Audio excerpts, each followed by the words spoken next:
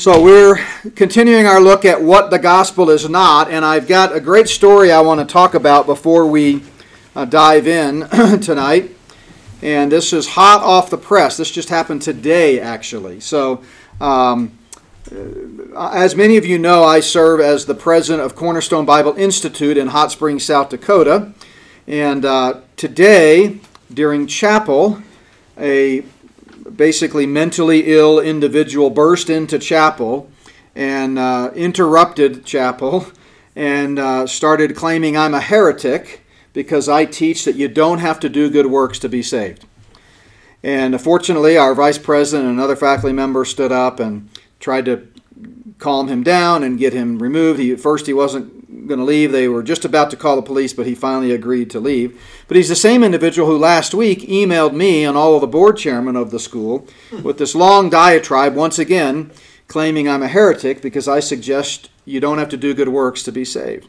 And this guy is heavily influenced from a Calvinist background. In fact, he either currently goes to or certainly did go to there in the town where the school is, a hyper-Calvinist church.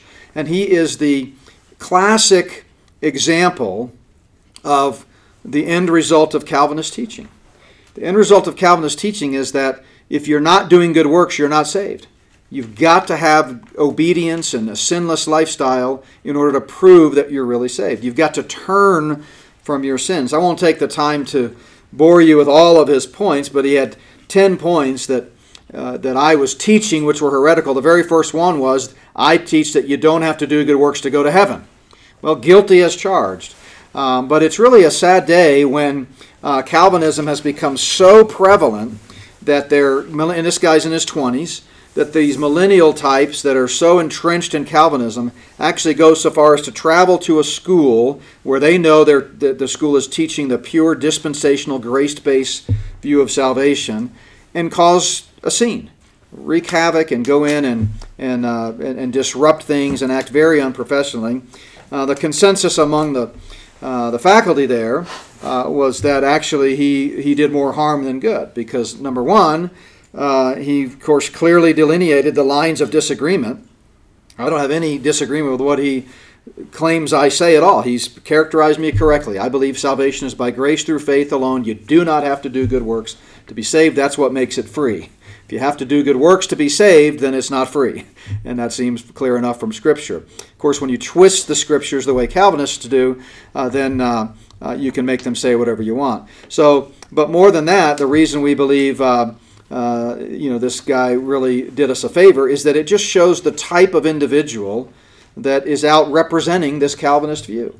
And I've run into them. I've dealt with this for 32 years now. I was trolled one time for about 2 or 3 years when I was president of a group called Free Grace Alliance, and I would travel and do regional conferences at different churches, and this guy trolled me, and he was constantly criticizing me online in different threaded discussion groups and websites, and just again calling me a heretic because of my views. But then he would also call ahead to these conferences where I was going to be and claim that I was a heretic to the pastors. Well, they didn't know this guy from Adam, and they didn't have the time or had never really familiarized themselves with the issue, so it created a problem. So the fact of the matter is, when you take a stand for the gospel, which Cornerstone Bible Institute has done, and by the way, if you're interested, if you want to go to a school that is, and I'm saying this primarily for those that are maybe live streaming or watching the video down the road, that is clear on the gospel, committed to grace unapologetically,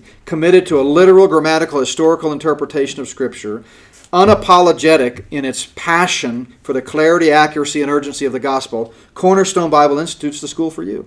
That's who we are. And by the way, it's cornerstonebibleinstitute.com. If you go to .org, that's a completely different school. I know nothing about it, but at first glance it seems kind of charismatic. But we're cornerstonebibleinstitute.com.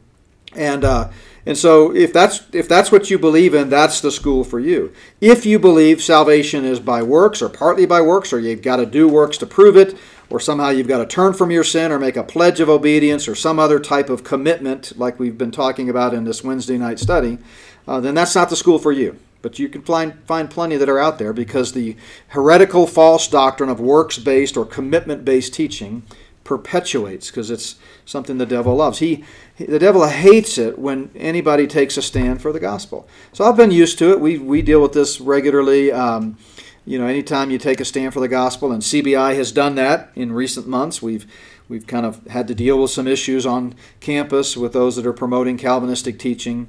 And so by doing so, the devil got the devil's attention, and he's causing a ruckus. So we're not happy about it. It certainly saddens me, but it doesn't surprise me. It doesn't surprise me at all. And I'm sure the same thing, is true of churches, and it's certainly been true of Not by Works Ministries through the years. So I just thought I would kind of mention that as a perfect illustration of those that are out there preaching something that the gospel is not. The gospel is not a commitment, as we've said last week. It's not a contract, as we said last week.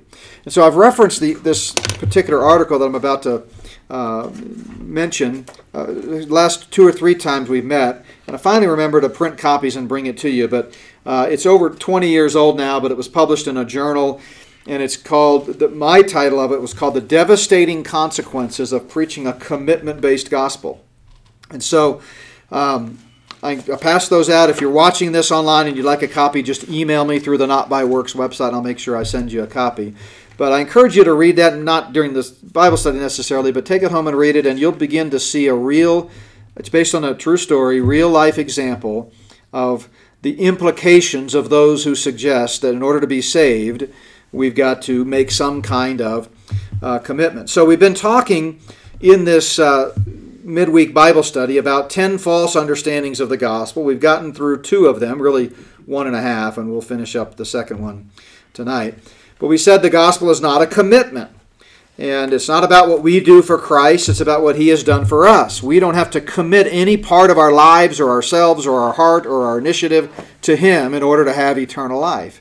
We simply receive the free gift paid for by the blood of Christ. As we said, it's by grace we've been saved through faith, that not of ourselves. It's the gift of God, not of works, lest anyone should boast. And if my salvation was based upon a commitment, then I would have something to boast about. My commitment could be compared to your commitment. I could say, I'm more committed than you. And if I'm more committed than you, then I must be more saved than you. And if you're not as committed as me, maybe you're not saved altogether. But the Bible certainly never uses the word commitment in the context of eternal life, nor is it accurate theologically to say that we get saved by committing something to the Lord. Salvation is not a commitment. The gospel is not a commitment. That wouldn't be good news, by the way. It would be bad news. If our eternal destination is based upon our commitment, that's bad news. Because how will I ever know if I'm committed enough? I cannot have assurance. And of course, worse than that, since the Bible plainly states that it's not based on a commitment, it's based on grace, then those who think they're going to heaven because they've made some kind of resolute commitment are actually hellbound, and that's pretty sad. That's pretty sad, and that's one of the implications of teaching a false gospel, is that if that's all people ever hear, they can't be saved. Because as we've talked about, it's the gospel that's the power of God to salvation. The gospel is made up of words and content. It has a very precise meaning in Scripture. So if you're placing your faith in something other than the biblical gospel, you're not saved. And that's a tragedy. But Satan is blinding men's hearts to the gospel, according to 2 Corinthians 4:4. And one way that he does that is by taking otherwise so-called conservative, Christian, evangelical, popular, widely known pastors and Bible teachers and using them to promote this false gospel. And people say, well, I'm a Christian because I go to this church, or I'm a Christian because I did what this guy said to do. But they're not. They're not a Christian unless they've placed their faith in Jesus Christ, the Son of God, who died and rose again for their sins. And so then, in a similar vein, we talked about how the gospel is not a contract. The gospel is not a contract. And we pointed out how many popular evangelical pastors and teachers describe the gospel in a manner that very much implies it is a bilateral contract, where you sit down one-on-one with the Lord, you tell Him what you'll do, and if you do enough, He'll says, okay, you've got a deal. And we used as an illustration of this a leading Calvinist scholar, John MacArthur, who essentially could not have described his view of the contract any clearer. I mean, there's just no way to parse this that makes it sound right. Salvation for sinners cost God his own life. It cost God's Son his own Son. It cost God's Son his life, and it'll cost you the same thing. That's a bilateral contract. If you've got two parties both bringing the same amount to the table, that's a bilateral contract. He goes on, salvation comes from a life lived in obedience and service to Christ, as revealed in the Scripture. It's the fruit of actions, not intentions. Well, salvation is not the fruit of actions. Salvation is the fruit of faith. More than 160 times the New Testament conditions eternal life upon faith alone. When faith meets the right object, the result is eternal salvation every time. Why? Because that's what the Bible says. The Bible says that salvation is by grace through faith. So we talked about lots of examples of that, but then we left off with, we were going to look at some biblical teaching about this notion of a contract. Here's a famous example. The rich young ruler comes to Christ and says, "Good teacher, what good thing shall I do that I may have eternal life?" He had a contractual understanding of the gospel, of heaven, of the kingdom. What can I do for you? What's my part in the deal? What do I have to bring to the table? And, of course, Jesus' response in classic form was to walk the man through his understanding of the law. And so Jesus says, well, you got to keep the commandments. And the guy says, well, I've done all that since my youth. Remember that? And Jesus says, oh, really? It's the same rhetorical technique that Jesus used in the Sermon on the Mount when he told the Pharisees and those listening on the hillside that day that you've got to be perfect if you want to get into the kingdom. So here he's talking to a man who thinks he is perfect. He thinks he's dotted all of his I's and crossed all of his T's. And so Jesus says, well, what about the laws about benevolence and helping the poor? Why don't you sell some of your goods and go give to the poor? And the man walked away sad, indicating he knew he had fallen short in that area. So that's one example. Speaking of the Sermon on the Mount, they too thought, the Pharisees and scribes, which were really the target of his teaching, and we know this because at the end in Matthew 7, it talks about how they were troubled by his teaching. But they too thought it was a bilateral contract, a quid pro quo. Lord, Lord, we've prophesied in your name. We've cast out demons in your name. We've done many wonders in your name. And of course, what did he say? Well, great. You've kept your part of the deal. Come right on in. No, that's not what he said at all. He said, I never knew you, because it's not a contract. It's not a contract. As Jesus said, you've got to be perfect. And the only way to be perfect is to receive Christ's perfect righteousness as a gift. It's a free gift. You know, this guy that was attacking me and that caused a scene on campus today was arguing against the free grace concept. Now, free grace is a biblical term, and it's also a term that for many years kind of characterized those who understood salvation from a traditional dispensational grace-based perspective. Unfortunately, some bad teaching has spun off from that, and so depending on who you're talking to, free grace could mean something that we don't agree with, which is one of the problems with labels. But biblically, it's a completely biblical term, free grace. We are justified freely by his grace. Romans 3:24, that's a direct quote. So grace by definition is free. If it's not free, it's not grace. If it's not grace, it's not free. So again, Revelation 22 also says, whosoever will, let him come drink of the water of life freely. So the only way to be perfect is to receive the free gift. You cannot be perfect enough on your own efforts. It's not 99% righteous that matters. It's not being more righteous than the next guy. It's not some kind of a deal where as long as you cross your T's and dot your I's, then God says, good job, I'll let you in. It's nothing in my hand I bring, simply to the cross I cling. James put it this way, James, the Lord's brother, whoever keeps the whole law but stumbles in one point is guilty of all. And, we know theologically from God's word that everyone is born a sinner. So we're already corrupt in our very nature. Ephesians 2:1 says we're born dead in our trespasses and sins. But anecdotally, there's not a person alive that would say, I've never done anything wrong. I just can't imagine such a person. I'm sure there are people somewhere that have that level of seared conscience and pride, but I've never talked to them. I mean, who you go up and say, have you ever done anything wrong? Everyone's going to say, well, sure. Whether it's cheating on a 7th grade test or stealing a piece of bubble gum from the grocery store or, lying to your parents, right? Everybody's done something wrong. And James says, if you have, you might as well have broken every one of the 10 commandments, right? So it's a unilateral gift. That's what John 3:16 tells you. For God so loved the world that he gave his only begotten Son. And all we have to do is believe in him. And if we do, we don't perish and we have everlasting life. A gift by definition comes with no strings attached. And that's the part that makes people like the Calvinists and like this young man who's got some issues all upset. But I don't apologize for it at all. I want to shout it from the mountaintops and the rooftops as clearly as possible. Salvation has no strings attached, period. If it did, it would not be a gift. It would be a quid pro quo. If I were to offer you a gift, and right before you take it, I say, now, wait a minute, before you take it, I just want to make sure you understand, here's what you got to do. That's not a gift. That's a contract. That's an agreement, right? A gift is, here you go, it's yours. I hope you'll be a good steward of it. And the Spirit of God who indwells you the moment you believe the gospel is going to convict and reprove and encourage and all of that. And hopefully over time you'll grow more like Christ and become more mature and sanctified. But there's no front-end agreement or quid pro quo with strings attached. And yet Calvinism teaches there is.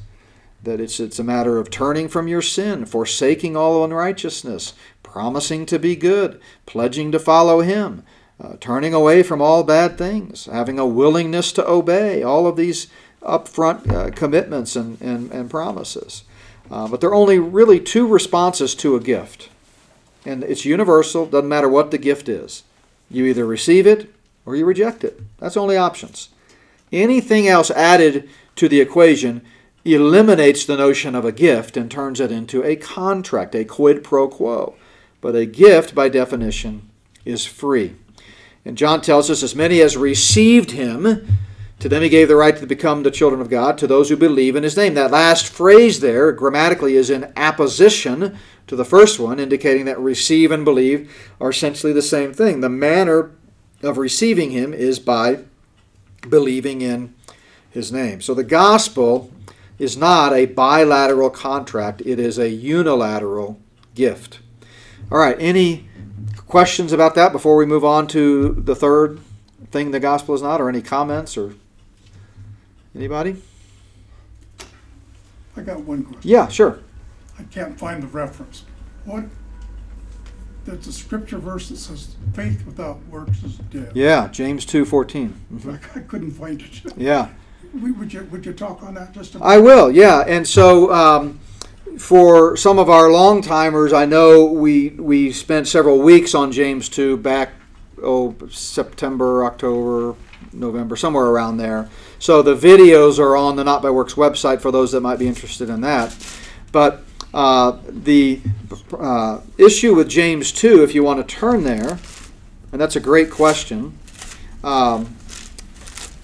is James is addressing a group of believers. He calls them repeatedly throughout the 5 chapters, brethren, brothers, little children, those types of things.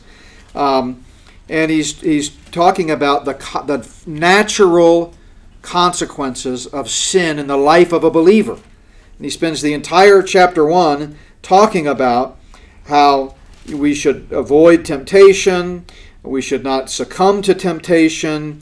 He says, for example, in James 1:15, when sin is full grown, it brings forth death. In other words, sin is an equal opportunity killer. It will kill you. It doesn't care if you're a believer. A believer who wallows around in sin is just as likely to end up physically suffering consequences as an unbeliever. Do not be deceived, my brethren. He's talking to believers, verse 16. And then, so he says, so then, my beloved brethren, again, clearly believers, let every man be swift to hear, slow to speak, slow to become wrath, lay aside all filthiness and wickedness. But then he gets to chapter 2, and first thing he does is rebuke them for their hypocrisy and showing partiality within the assembly. And then he gets to verse 14 and he says, "What profit will it be, my brethren, if a man says he has faith but does not have works? Can faith save him?" And by the way, in Greek, the required answer to that question, the way it's structured and grammatically, is no. So James absolutely, unequivocally says you cannot be saved by faith. Now, do you have a problem with that? Yeah. And so did Luther. And that's why Luther's Bible did not have the book of James. Martin Luther's Bible had 65 books. Because the Bible is so crystal clear that salvation is precisely by faith, not by works. And he thought James was contradicting that, so he ripped it out. But he completely missed the point. The word save, as we talked about last week, is the word sozo. It's used 108 times in the New Testament, and 67% of the time, 2/3 of it, it has nothing to do with eternal life. And that's the case here. James uses the word sozo 5 times in his epistle. All 5 times it has nothing to do with heaven or hell. James never mentions heaven, hell. He never mentions eternal life. He never mentions the penalty of sin. He's just saying that faith, if it doesn't have works, is not going to deliver you, that's what the word save means, from the death-dealing consequences of sin and the natural consequences that come with living a sinful life. That's what he's saying. He's not talking about heaven or hell.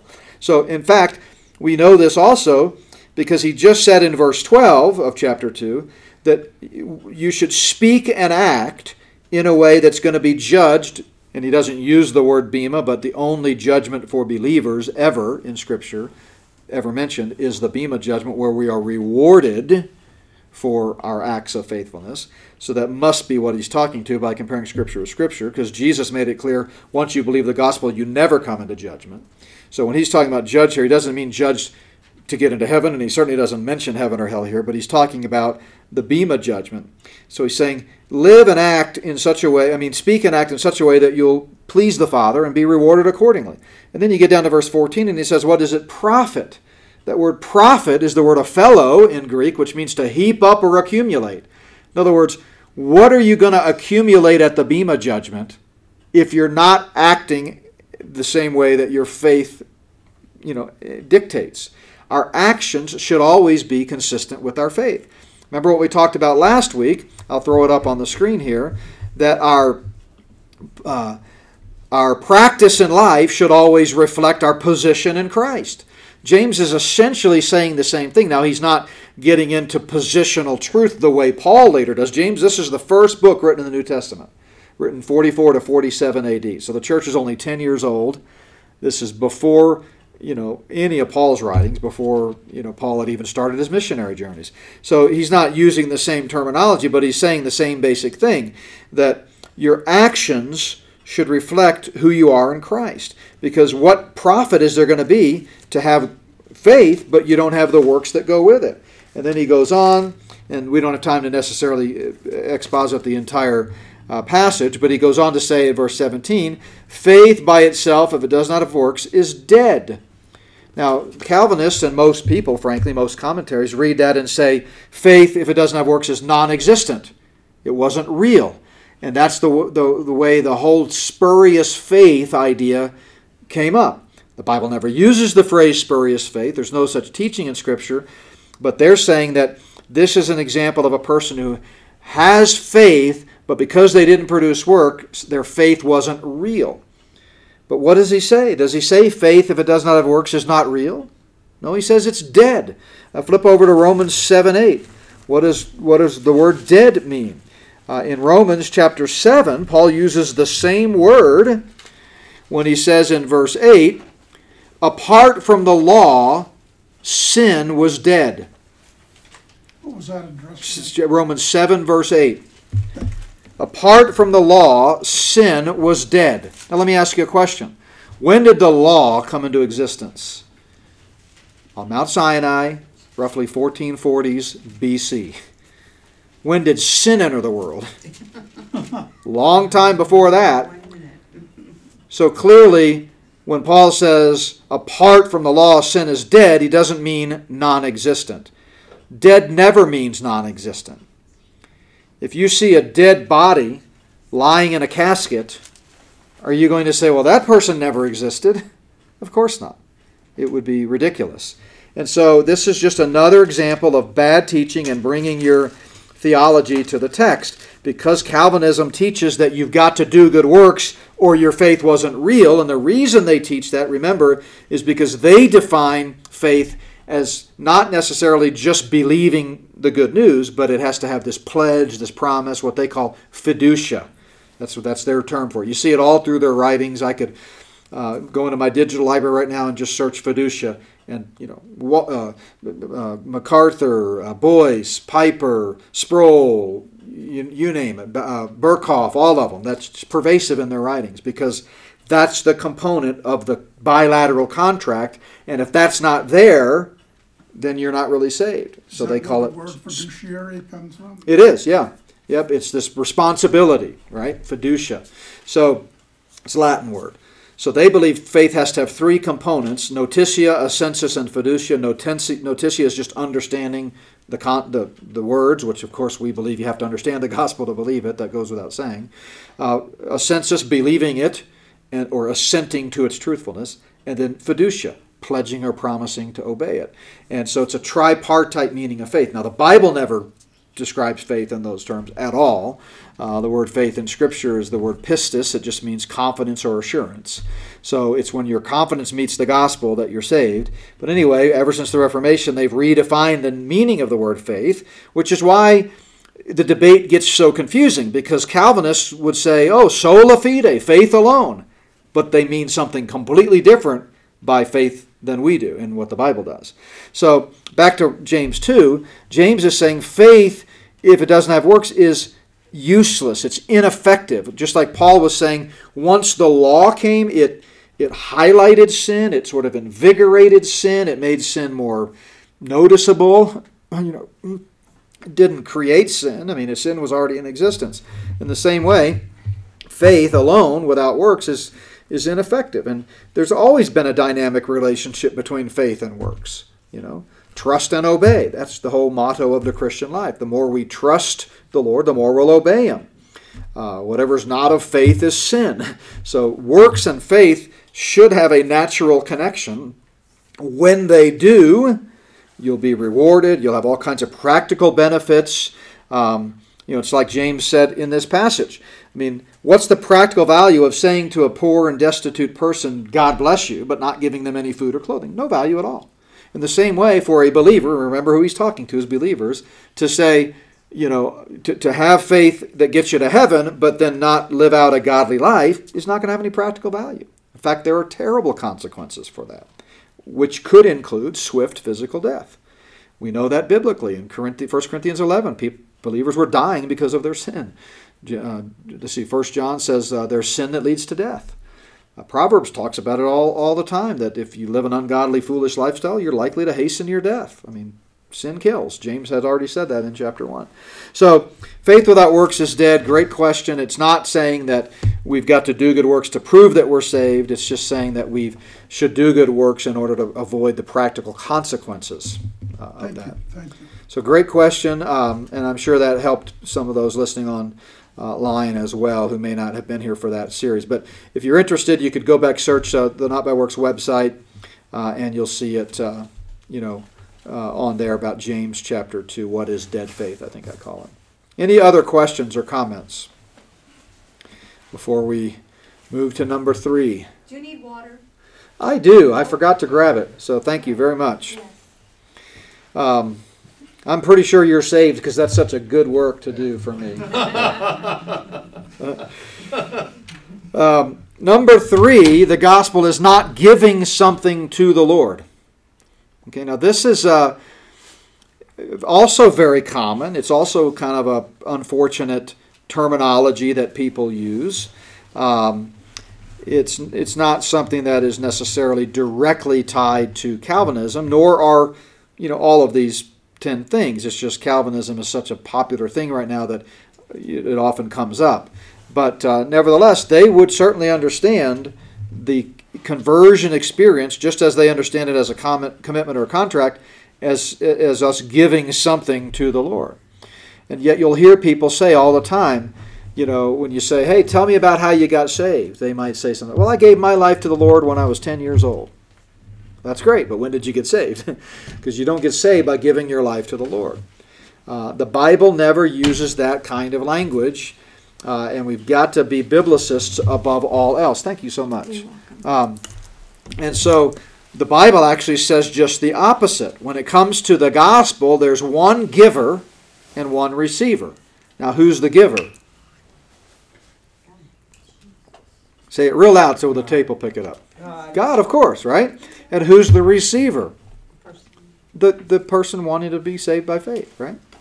And we just talked about that a second ago. John 1:12, to as many as received him, doesn't say to as many as give something to him, we receive Christ, right? And so, one giver, one receiver. The gospel is one directional. Like I said, it's a unilateral gift. One of my mentors, Dr. Charles Ryrie, who's with the Lord now, he told me one time in a private conversation that we've turned the gospel 180 degrees in the wrong direction. And I'm sure he said this many times in his lectures and possibly in his books. But he was spot on. Whenever we say, I got saved by giving my life to the Lord, or tell someone if you want to be saved, you got to give your life to the Lord, or give your heart to the Lord, or give your all to the Lord, those types of things, we're turning the gospel 180 degrees in the opposite direction. Right? Again, all of the terminology of Scripture is one directional, with God being the giver. For God so loved the world that he gave his only begotten Son, that whoever gives something to him in exchange, that whoever believes in him, which is the means by which we receive. Again, we talked about this a second ago, as many as received him. So I think the reason so many people have a hard time getting saved, and I talk about this in top 10 reasons some people go to hell, is that their hands are full. They come to the proverbial altar, so to speak. They come to that moment with the Lord when they're understanding they're a sinner. They know they need a Savior. They know their sin is an offense to a holy God. They know that it has a steep penalty upon it and that it will result in eternity in hell. They've come under conviction. They know they need to do something, and yet instinctively they come loaded up with all this stuff they want to give the Lord. And because their hands are full, they have no way to receive, I'm speaking metaphorically, the gift, which is free. Again, if it's not free, it's not a gift. I've quoted this often, but Augustus Toplady in that famous hymn, Rock of Ages, got it right. Nothing in my hand I bring, simply to thy cross I cling. That's the gospel. The gospel is not giving something to the Lord. Any thoughts on that? I just something crossed my mind. I think it's known as a foxhole conversion, or when people, let's say, are in the foxhole and they're in. Oh yeah. And it's like, if there is a God, just I'll believe you, and I'll never do this again. Sure. So it's almost the same kind of thing. Yeah, you see that a lot, and you'll see there's this mind. I'm actually going to talk about this a little bit Sunday.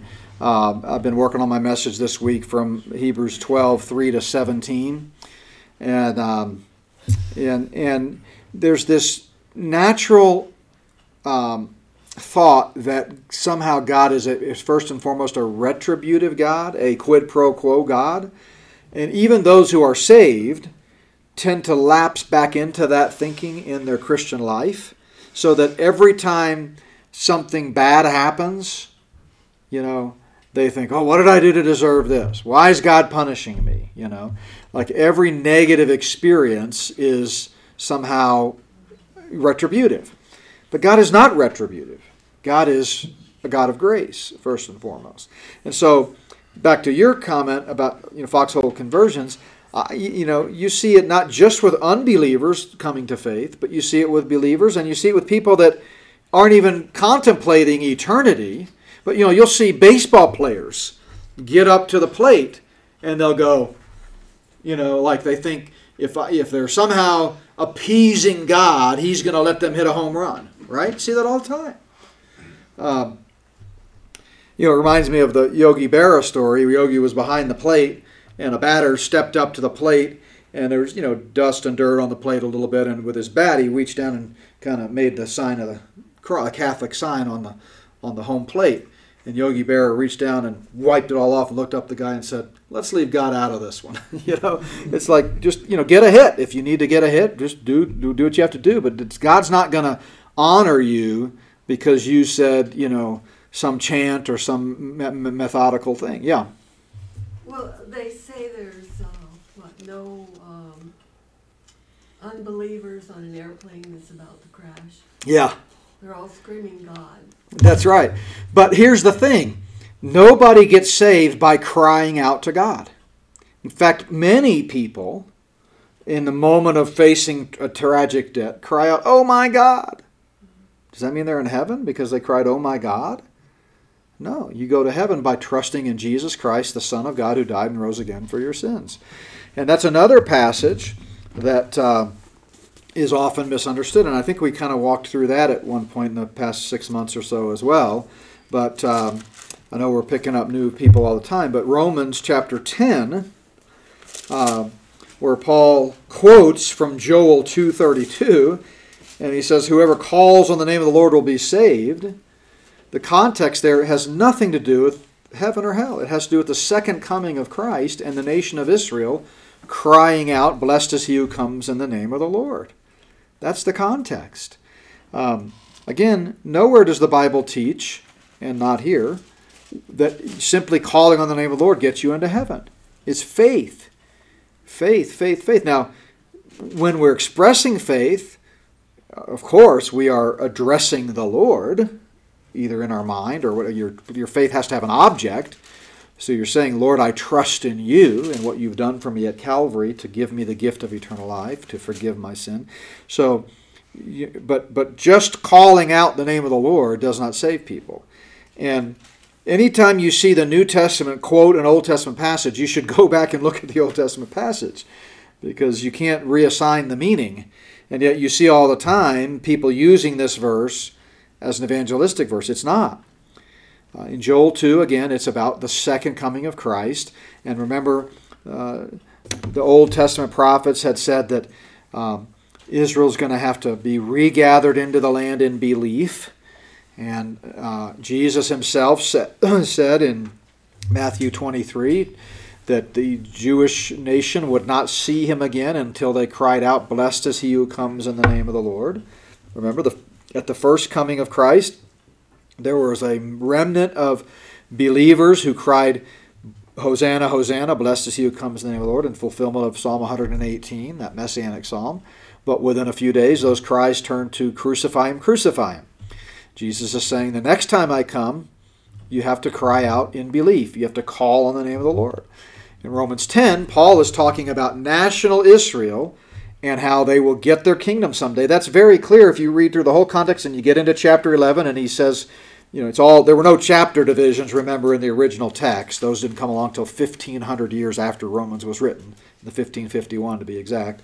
And so, when you read chapters 10 and 11, they were all part of the same context. And at the end of chapter 11, he talks about how the deliverer will come out of Zion, and then all the nation of Israel will be delivered into her kingdom. Well, when's that going to happen? It's going to happen when the nation cries, "Blessed is he who comes in the name of the Lord." When's that going to happen? Not until individual Jews have first believed the gospel. That's what Paul says in Romans 10. How can they call on him in whom they've not believed? So they believe in him unto individual justification.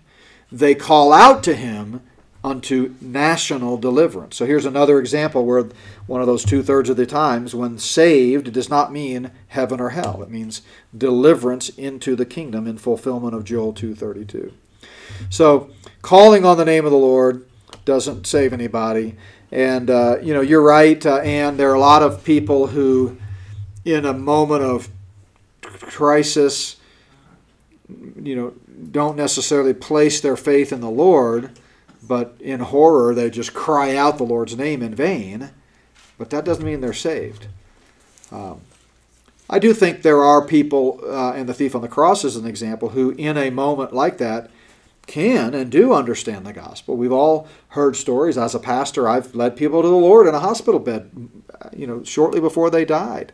So I think coming face to face with death can cause someone to contemplate their eternity, and the Spirit of God can use that to convict them of sin and their need for a Savior. And in that moment, many people come to faith. But they certainly don't go to heaven simply by calling on the name of the Lord. And promising that they will or won't do something. Right, or as you were saying, making some type of promise, commitment. The Lord, okay, if you'll just get me out of this predicament, I'll never drink again, or I'll never smoke again, or whatever. Again, God is not a bilateral quid pro quo God. He's a gracious God. I want to say one other thing here about this notion of giving something to the Lord.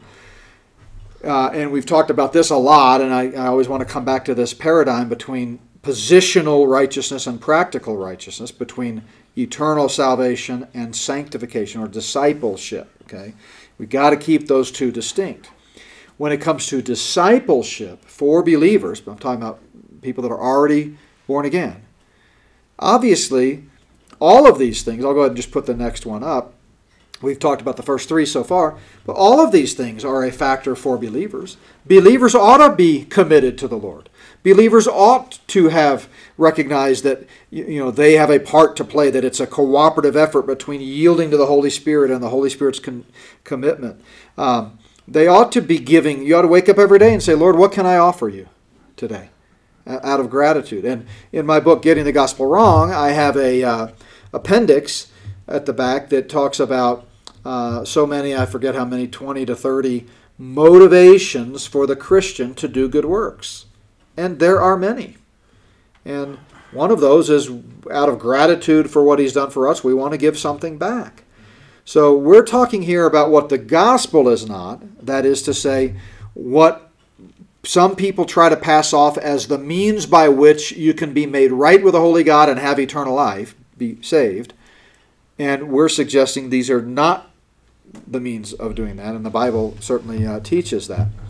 So we've got about 12 to 15 minutes here, so we'll dive into this next one. Now, I did talk about this not in the not too distant past in a different context, but it's on the list of the top 10 things that the gospel is not, so I'm going to repeat it, and that is repenting of your sin. Repenting of your sin. Now, this is a biggie. And this mentally ill individual that stormed into the campus today and has written me letters and written letters to the school board and all of that, insists that you've got to turn from your sin if you're going to get to heaven. How dare I suggest you don't have to turn from your sin to be saved.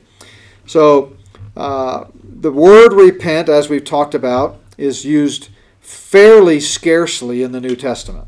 In fact, the verb is the word metanoeo, and the noun is the word metanoia.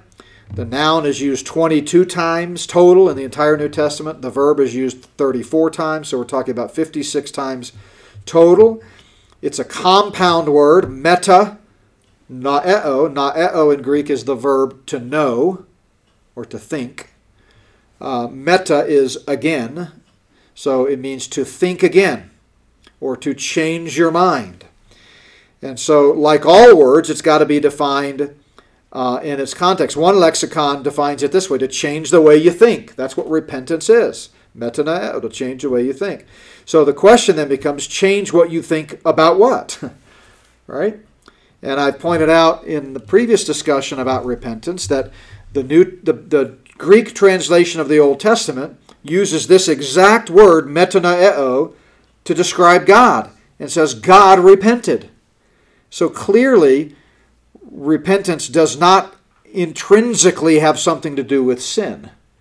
It can, in certain contexts, when the context demands it, mean change your mind about sin, but it's not attached to it. And most people, and Calvinists teach this, say that repentance always means turn from sin. Well, if that's the case, then God had to turn from sin, and God must have been a sinner, because the word is used to describe God. So obviously it can't mean that. It seems simple enough to me, but context always has to determine meaning. So there are, of the 56 occurrences, there are a handful, less than half a dozen, where speaking in general about a change of mind, it's talking about our eternal salvation. For example, in Acts 26, but Paul here speaking before Agrippa, he says, I declare first to those in Damascus and in Jerusalem and throughout all the regions of Judea, and then to the Gentiles, that they should repent. Now, what did we say repent means? Change your mind. Change your mind. All right. Doesn't say anything about sin there, right? Do you see the word sin even mentioned in the verse? No, what Paul was saying to especially the Jews was you ought to change your mind. This Messiah that you've crucified is actually the one who can save you. And what we're going to see is that on a small number of cases, repentance is a descriptive term that is used to apply to the conversion experience. In other words, to say that another way, every person who places their faith in Jesus Christ and Him alone for salvation, you could say of that person, they have changed their mind. They used to think their works would save them. They used to think Catholicism would save them. They used to think their baptism would save them. They used to think they didn't need a Savior. They used to think they were good enough. Whatever they used to think, they changed their thinking and came to realize that only Jesus Christ, the Son of God, who died and rose again for their sins, has the power to forgive sin and give them the gift of eternal life. And they have trusted in Him and Him alone. And that whole process that they went through could be described as a change of mind. They've changed their mind about what they used to think would save them and now believe that only Jesus will save them.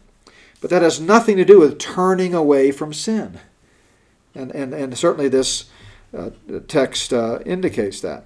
Or in Acts 20, when Paul is speaking to the Ephesian elders, he's saying, testifying to the Jews and also the Greeks, repentance toward God and faith in our Lord Jesus Christ. So, again, changing your mind about God. That's part of the equation. If you used to think that you didn't need a Savior, or you used to think that you were good enough, you've changed your mind. You now realize God is a holy God. You are not holy. Your sin separates you from a holy God. And by faith, you've torn down that wall of separation and become born again. I mean, however you want to describe it, we've got to use biblical concepts to define biblical words.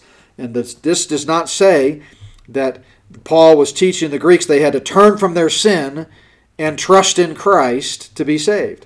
And that's the way a lot of doctrinal statements and gospel tracts and false gospels read. They make it sound like salvation is a two-step process. Step 1, repent of your sin. Turn from your sin. Step 2, trust in Christ. Gospel tracts will even use a diagram of a U-turn. The problem with false gospels on this point is that they get everything right up to the point of now what? Now, what do I do? So they get it right when they talk about everyone's a sinner. Romans 3:23, right? Romans 3:10. They get it right when they talk about our sin separates us from a holy God. The wages of sin is death. They get it right when they talk about you need to do something. You're lost and on the road to hell. But they lead them all. They lead the horse to water, so to speak. But then instead of giving it a drink, they give it false information. They say, "Okay, have I got you? I've hooked you. You know you've got a problem and you're hellbound, and you're on the edge of your seat wondering what to do." And then they say, "Okay, well here's what you have to do. You need to do a U-turn. There's works. You got to do good works. You got to change your behavior. So you do this U-turn." And most bad gospel tracts, not the ones we use, of course, but a lot of bad gospel tracts will show the U-turn. And they say, now that you've done a U-turn, or to use MacArthur's words, now that you've forsaken all unrighteousness, then you simply believe in God. So it's a two-step process. Step 1, repent. Step 2, believe. But that's not what the Bible teaches. Now notice this one. This one sometimes people will point out and say, "Oh, see," but again, observation. What does it teach? Paul is, or Jesus is speaking here, and he says that repentance and remission of sins should be preached in His name to all the nations. It doesn't say repent of your sins. It's saying repentance. What does repentance mean? Change of mind, and only by trusting in Christ can our sins be forgiven. The Bible says that more than 160 times, right? So when he's saying repentance here, he's talking about that characterization of the moment we trust in Christ. And because we've had a change of mind about Christ and placed our faith in Him, our sins are forgiven.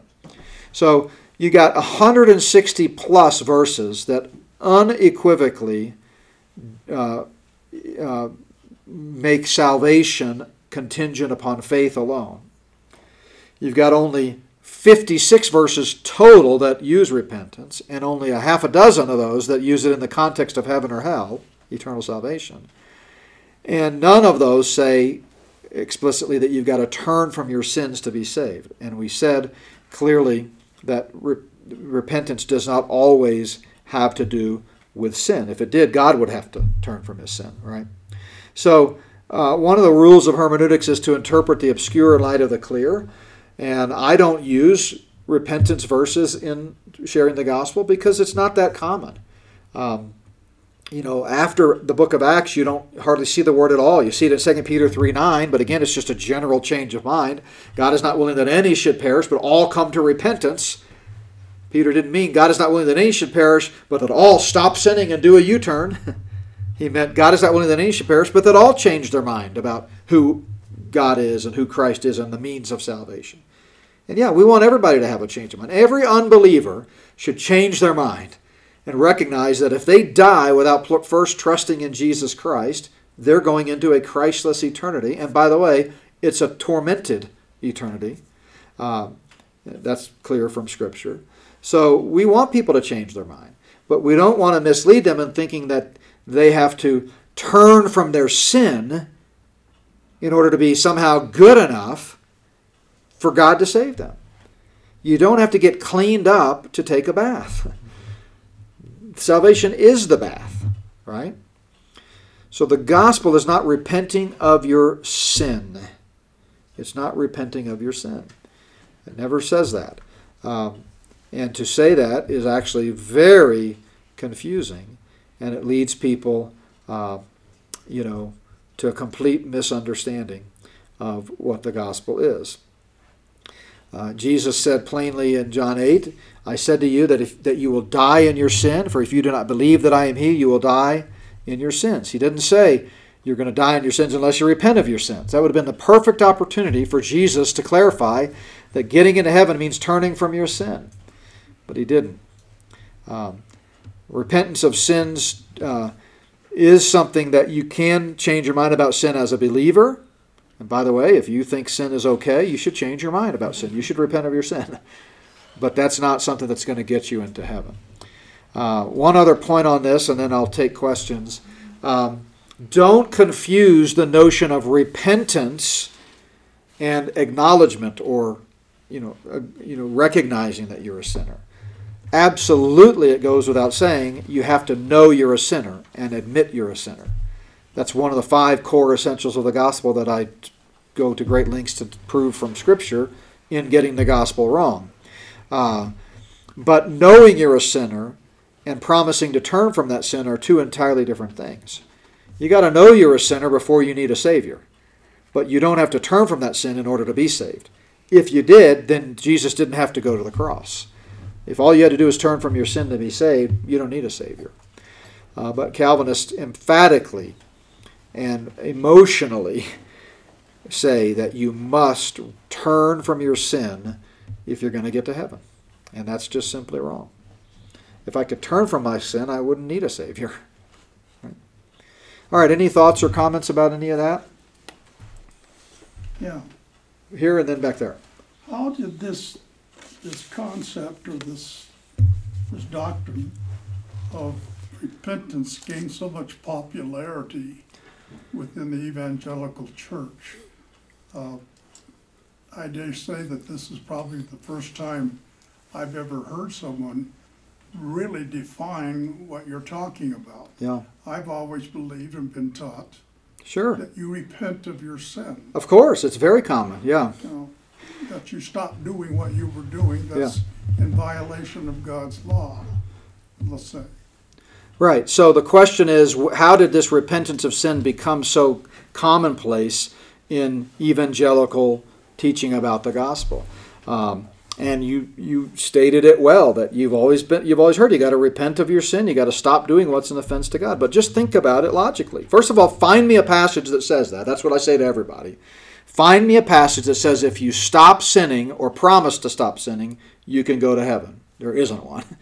It's by grace through faith, and grace is a free gift. Paul says in Romans 4, if it's not of grace, it's of works. If it's not of works, it's of grace, and never the twain shall meet. I mean, that's kind of a paraphrase, that last part, but that's what he says. So I would say, one of the biggest factors that has helped it spread has been the Southern Baptist Convention. And I was raised Southern Baptist, was licensed in the Southern Baptist Church, still have a lot of friends there. But the Baptist Faith and Message, which is their credo, and Southern Baptists are not a people of a credo. They are, each Baptist church is autonomous. But the Southern Baptist Convention has had for years the Baptist Faith and Message. The original one was in the 60s, or the one that I grew up under was. Then they've changed it and modified it. But it always has this two-sided concept of repent and believe. And so because the Southern Baptist Convention is the largest Protestant denomination in the United States, it's very influential globally in missions. And because that's been what the 6 Southern Baptist seminaries teach and what pastors teach from the pulpit and so forth, it's just kind of been a key mechanism. But it's not right. It's simply not right. The Bible doesn't say repent and believe. Basically, any gospel presentation that uses the word and before believe is false. Because there's only one means of salvation, and it's used 160 plus times. Believe. So if you say do this and believe, or do this and believe, or do that and believe, you've added to it. So that's one factor. I think the Reformed teaching coming out of the Protestant Reformation, again, going back to this notion of fiducia, the Reformers, to their credit, obviously rejected the explicit works-based concept of Roman Catholicism that had had a stranglehold on the world for 1,500 years. This idea of paying for indulgences or earning your way into heaven, or even after death, earning your way out of purgatory, this whole works-based concept.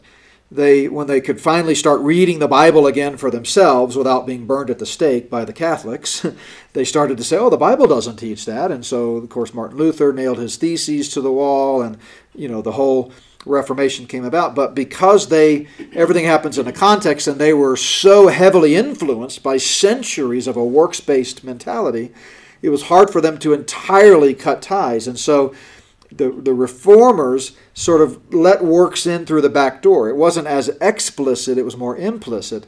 But what they then said is that, you don't have to do good works to become saved, but if you're not doing good works, you're not saved. Well, what's the difference, frankly? Either way, you're making works the determining factor. Arminians just bring it in through the front door. Calvinists sneak it in through the back door. But both of them are paving the road back to Rome and making works the determining factor. And so it wasn't until, time went on and again the printing press and people could start reading the Bible, and we started seeing the whole onset of Bible conferences and Bible schools and things like the Niagara Bible Conferences and the Schofield Reference Bible and things like that, where people started realizing, you know what, it's totally by grace through faith. It's not. There's no element of works, and hymns. I trace in top 10 reasons. I refer to several hymns, and it was fascinating to look at the timetable of what was going on in the theological milieu with what songwriters and hymn writers were writing. And so Augustus Toplady, when was that written? Let me see if I can go back to that. I didn't put the date in there. But anyway, people started saying, no, it's totally by grace through faith. So, I guess, that's a long answer to say I don't know exactly, the genesis of it, but it's certainly not something that the first century apostles taught. You don't find repentance of sin anywhere in the New Testament as a requirement for eternal life. So There's some pride and elitism, I think, associated with it too, that, that's what I used to believe, but now that I've studied, I know that it's, the Calvinistic way. Yeah. Oh, yeah. So there's definitely an incipient pride, and I say that with some degree of, data to back it up. I mean, been dealing with this issue for 32 years, and so I cite the sources to show it. But there's this sense of, we like to judge. It's okay to judge other people. And this is the Calvinist, what's in their mindset. They may not say it this way, but clearly based on their evidence, they are okay judging other people who claim to be Christians but are living blatantly sinful lives. And they would hastily say, oh, you're not a Christian. Clearly your faith lacked fiducia. It was spurious. You didn't mean business with the Lord, which is what this article is all about. I hope you'll take the time to read Devastating Consequences of a Commitment-Based Gospel, because it shows you the vicious cycle that it creates in the life of a believer who's simply wanting to, clean up their life and try to live a godly life. And if the best we can do every time someone is sinning is go say, well, you must not really be saved, that's not helpful. And that's tragic. There are people who aren't saved, and they're living a sinful life, and they think they're saved. Well, those people, we do want to share the gospel with them. But to focus our attention on their behavior and conclude dogmatically that they're not saved. I mean, MacArthur tells the story in one of his books of a young couple that was living together, and they wanted to get married. They decided they wanted to do the right thing. They were both professing Christians. He met with them and said, I'd be happy to marry you, but you've got to stop living together before I'll marry you, because I'll only marry Christians. And they said, well, we are Christians. We've trusted in Christ and believe the gospel. He said, no, you're not Christians. He tells the story, because if you were Christians, you wouldn't be living together. Well, that's just tragic. Now, again, I'm just relating an anecdote that he tells. I don't know if these people are Christians or not. But what I can tell you on the authority of God's Word is that the fact that they were living together had no bearing on whether they were believers. None. Guess what? Newsflash, Christians sometimes sin. Christians sometimes fornicate. Christians sometimes commit adultery. It doesn't mean they're not Christians. It means they're sinners, and they need to stop it, and they're going to pay the consequence for that. And there's tragic consequences for sin in the life of a believer. I have DVDs that I've sold for years on the awfulness of sin, and I think the grace-based gospel that the Bible teaches actually has the right solution. Surprise, that the Bible would have the right solution when it comes to sin in the life of a believer. But a Calvinistic approach is that if you're living in those types of blatant sins, you can't possibly be a Christian. It's tragic. So when I see someone living in sin, or I have the occasion to interact with them, or maybe doing counseling or something, obviously I want to hear their testimony. So tell me how you came to know the Lord. And of course, if they say, oh, well, I've always been a Christian, or I was baptized, or I was raised in church, or they give any of those pat answers that indicate, well, they might not really understand the gospel. They may never believe the gospel. At that moment, then I think it's fair to go down the road of, well, maybe the reason they're living such a sinful lifestyle is because they were never saved. And I'm going to turn it into an evangelistic moment.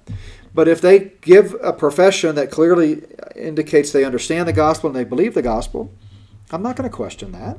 It's not my place to question their heart. What I'm going to assume is that I've got an issue of a sinning believer, a sanctification issue. And I'm going to shift into the biblical teaching about reckoning yourselves dead to sin, walking in the Spirit, not after the flesh, walking by faith, not by sight, walking in the new man, not the old man, recognizing who you are in Christ and living like a child of the King, and to deal with sanctification's issue. But as this article describes, tragically, as far as I know, the person that inspired the article is still shipwrecked in the faith, although I believe they're Christians, because I've known them since they were a kid, and I know they placed their faith in Christ. But as far as I know, they're still living, out of fellowship. Because when they were at a tragic moment, again and again, the best the church had to offer them was, oh, you must not be saved. You need to get saved again, and really mean business this time. Even that phrase, think about that, the implications of that phrase. You really need to mean business. That implies that it's a bilateral contract. You didn't keep your end of the contract, so you weren't saved. This time, when you sign your name to the dotted line, you better keep your commitment. It's crazy. It's crazy. Yeah, real quick. Yeah, sorry, I filibustered. Go ahead. I wanted to know, how did people get saved in the Old Testament? I know, like the Ninevites, it seemed like that was sort of a little bit works-ish, you know, in the Old Testament. Yeah, no, it was never by works. From Adam forward, it's never by works. The method of salvation is the same in the Old Testament and the New Testament until the new heavens and the new earth. Faith alone. Abraham believed God, and it was accredited righteousness. He became justified, declared righteous by his faith. The Old Testament doesn't deal a lot with individual justification.